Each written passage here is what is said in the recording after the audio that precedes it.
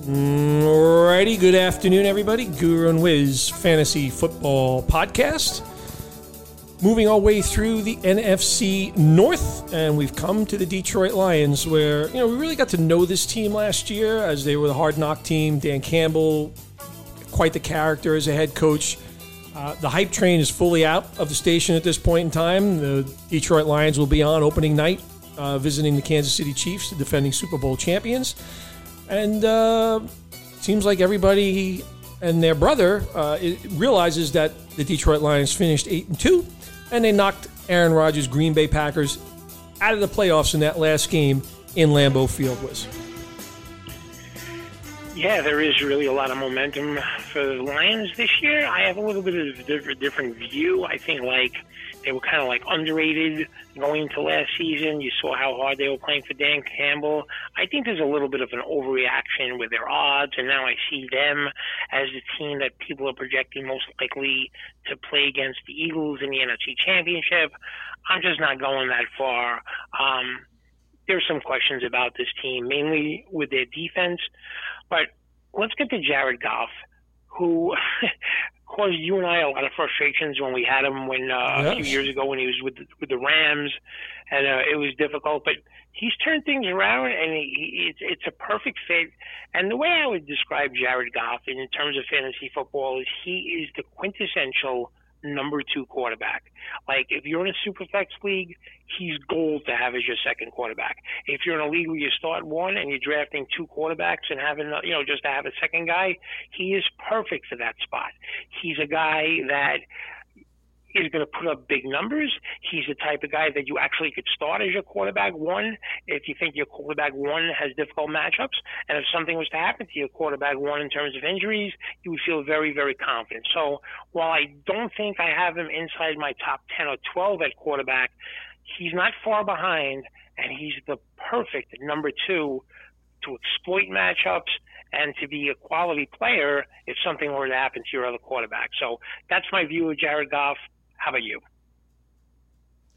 I love everything you said. I agree with it. I'll give you another awesome one was from a fantasy perspective. I love the weather late in the season. Jared Goff statistically, first of all, he was terrific at the end of the year. 1 pick in his last 9 games last year. He finished 29 touchdowns and 7 interceptions. He was the most effective red zone scorer. This offense was a top 10 offense. So Jared Goff had it rolling last year.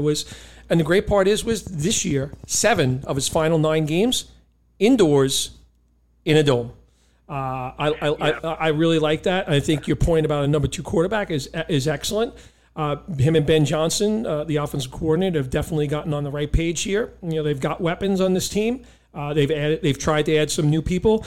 There are some people that have left, like Deuce Staley, who was a big leader in the locker room. He was the running back coach. He's gone. But Jared Goff really proved himself last year. I know they drafted Hendon Hooker. I get it. Hendon Hooker's not touching the field this year. Sudfeld's going to back up Goff. But Goff really had an outstanding year. He overachieved. And last year, he was a big part of the reason why this team was 8-2 to finish it out.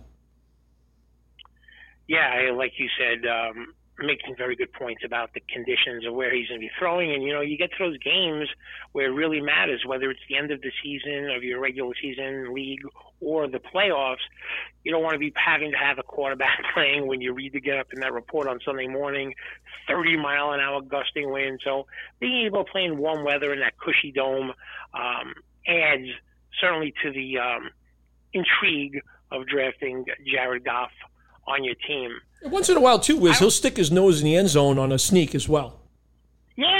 There's no you really turn you and Jared Goff turn things around together. You guys had a terrible relationship, but you guys are much closer now. There's no question about that. Well, it was a disaster after that Super Bowl loss, right? It was we were watching it. We didn't know where he was throwing the ball. Yeah. Let's get to Jahmyr Gibbs and David Montgomery. I like these 2 players a lot. And the only thing that could be holding either player from being in that running back 1 category or close to it is each other. But, what's interesting about Jahmyr Gibbs is while he's perceived as an elite pass catcher, and he's a very, very good one. He can run in between the tackles. And while David Montgomery is going to be perceived to be the goal line back and the guy that's going to run inside in between the tackles, he could catch the ball. So they both kind of have similar skill sets where they both can run in between the tackles. They both can catch the ball. I'm very interested in not only your rankings on these two players, but who you have above the other guy, because you could look at it and, you could say in PPR leagues, Jamar Gibbs is going to catch a lot of passes, but then you start thinking about who's going to get the goal line touches, and it's more likely to be Montgomery. I like both these players. I have Jahmyr Gibbs and Montgomery in running back 2 range, somewhere between 20 and 25, or maybe 17 and 25, somewhere around that range. How do you rank these two players? And I'm interested in seeing who you have above the other. Yeah, so, I mean, it's hard to not realize last year how much Jamal Williams was a massive part of this team last year, both in the locker room and on the field, a veteran leader, over 1,000-yard rusher, 4 yards a carry, okay, but 17 touchdowns last year. I mean, that is a big, big number. We've talked a lot about repeating that performance. They decided not to pay him. He moved on to the Saints. I think David Montgomery, quite frankly, will get more of those goal line carries. That's kind of my belief. But you talked about Gibbs, and he is an electric receiver, and he's fast, 4.36 at the combine. We've seen his prowess as a receiver in college. I got it neck and neck, Wiz, because I think Montgomery, to your point, can also catch the football. So that was not the case so much. Jamal Williams was less of a pass catcher. So I think it's really, really close. I think most people have Gibbs ahead of Montgomery. I think, at least that's my opinion, but I think Montgomery at the end of the year could actually outperform. And so where do you have them? Both in the running back 2 range? Yeah, I would agree with that, 100%. Yep. Running back 2 for each. Anything else about running back before we get to you got Craig Reynolds is a guy they really like. So if there was an opportunity, Justin Jackson, formerly Austin Eckler's kind of handcuff, I guess. He didn't play last year, but he's been re-signed by the Lions. Has the ability to catch the ball. Not a bad player. Those are 2 guys. If something would happen to one of these guys, that would step up in a more prominent role. The Lions like Reynolds. They do like Reynolds, Wiz. So if something would happen to one of these 2 guys, I think that's a player that would jump out on waiver wires very quickly. Yeah, you always have to look at the depth chart. And Justin Jackson is a good player, too. I mean, they're just good players in that running back room. But you have to think at the very, very top of that room is going to be Jahmyr Gibbs and David Montgomery. And Amon-Ra St. Brown is just a pass-catching machine. He is certainly inside the top 10 at wide receiver in all formats. I believe you had said at some point that you think he's going to lead the NFL in receptions. That I wouldn't be shocked at all if that happened. I mean, he's certainly going to be up there. For his fantasy purposes, you have to feel like Jameson Williams being out is going to help him. He's just going to get so many balls thrown his way, you have to believe. So, Jameson Williams is an interesting story to me. I mean, he misses the year last year, comes back at the end of the year, plays a handful of plays in the last few games. Then there's high expectations for this year, and then he gets caught with the gambling and at team facilities, betting on other sports. Is going to cost him the first 6 games of the year. The guy hasn't played since college, and a part of me thinks that in redraft leagues, it's going to be just a wasted, washed season for Jameson Williams, who's going to come back for the last 10 games, but he's got to get acclimated to the NFL. He's got to get his endurance up.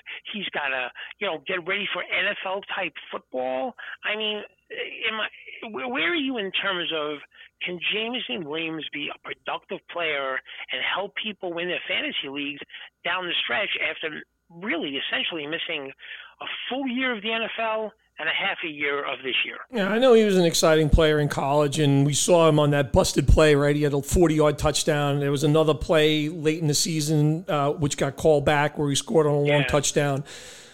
I'm in agreement with you. Like, I've got my partner in a league that's like, let's stockpile Jameson Williams for later. I'm not in that same camp, I'm just not. I'm skeptical of the player. First of all, complete knucklehead doing what he did. The rules are very clear what NFL players can do. So unfortunate, but yeah, I think it's going to cost him. And, maybe here or there he'll make a noise at the end of the year. But at the end of the day, this is the St. Brown show. The Sun God, as he's known, because that's what his name means. His father was a former Mr. Universe. He has done. He's a very, very strong guy. Wiz, let me just tell you his stats in the last 20 games: 152 catches, 1,700 receiving yards, 160 rushing yards, and 8 total touchdowns. That is, again, the touchdowns on the low side, but the catches, wow. And he's got the nose for the first down marker. He's making the difficult throw. Goff loves him. Nobody was close in targets on his team. So he's going to be the guy. They brought Marvin Jones back to Detroit. He's 33 years old. He'll add some veteranship and help out with Williams out in the first 6 games for certain. I think Jerry Reynolds is a guy that benefits with Williams being out because Goff is very familiar with this player. And when he had the opportunity last year at the start of the year, Reynolds was actually a key cog for fantasy at the start of the year. He tailed off in the second half. And Khalif Raymond last year caught 47 balls. He kind of plays that kind of scat role in this offense, and I think he'll still do the same thing. So not play, he's like a supreme flex guy for sure. I think Reynolds has some appeal early in the season, though, behind St. Brown, with the fact that Williams will be missing 6 games. So how high up on the wide receiver one rankings is Amon St. Brown in your book? Is he in top 6? Is he in that top group of 12? Yeah, top 7 for me. Top 7 for me. Okay. And and someone's going to have to produce outside of Amon St. Brown at the wide receiver spot for at least the first 6-7 games, and probably beyond that. Sam Laporta is an intriguing tight end, and with the situation questionable at the other wide receiver spot for the Lions, he has a chance. I'm always a little dubious about rookie tight ends having big years, but I think something like 60 catches, 600 yards is in his range of outcome. I don't mind leaving drafts where you have 2 tight ends that you need to draft as my second tight end, considering that there is upside there. What's your view on Laporta? Yeah, upside for sure, especially everything we just talked about, Williams being out. And there's not, it's not clear cut, who the second banana is going to be. At the receiver position, this is a player that caught over 50 balls in the last 2 years of his college career. He comes from tight end U, which you have to be intrigued by that. He's got some wheels on him, and there's a couple of interesting rookie tight ends. We'll get to the Packers next that I think could make some more noise than people realize this upcoming season. The door will be open for Laporta. It looks like he's getting first shot at the job at this point in time. The kid Zylstra, who was there last year with that 3-touchdown game, he wrecked his leg. He got cut. Mitchell and Wright are backing up Laporta, but Laporta is going to be getting every opportunity to start.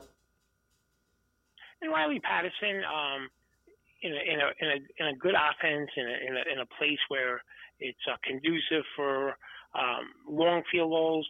I don't mind, Riley Patterson, whether you view him as one of the top 10 or 12 kickers in the league or more of a streaming option. But I could see a case made for either of those 2 options. And the Lions, I think, along with the Vikings, are one of the 10 worst defenses in football, so I have no interest in them. But talk a little bit about Patterson. They certainly had the Packers number last year, Wiz, right? I mean, on defense. In the second half, Wiz, Aaron Glenn turned around this defense, though, right? Hutchinson was making big plays. The kid Rodriguez, got better and better. They drafted Spillman this year. They've tried to get better in the secondary, right? With Chauncey, C.J. Gardner, Johnson, Mosley. They brought somebody else over too, I thought. There's a couple of secondary guys that they brought over. I think they'll be better on defense. I think they might be worthy of a stream because of the way they performed in the second half of the year. You're going to have to look at it at matchups, but in no way I'm drafting them as a number 1 defense, to your point. And Patterson, again, will be kicking indoors to finish out the season. Had a good season. I don't understand why Jacksonville let him go. That's a player that I would have my eye on, just given the conditions you're going to be kicking in to finish the year. Yeah, I agree with that. I mean, you're going to you could have the Lions defense. I guess they could have some good matchups. I guess maybe at home, but I just don't necessarily trust it. But I'm with you on Patterson. All right, fantastic. So that's a wrap on the Lions, and again, this division to me, Wiz, has a lot more intrigue than I think most people realize. I think both of us are kind of on the same page when it comes to the Packers, and that's who's up next. So Guru and Wiz, Fantasy Football Podcast, Spotify, Apple Podcasts, SoundCloud. Make sure you're subscribing and listening. Drafts are getting closer. It's creeping up on us fast. August will move very quickly. All right, you got it.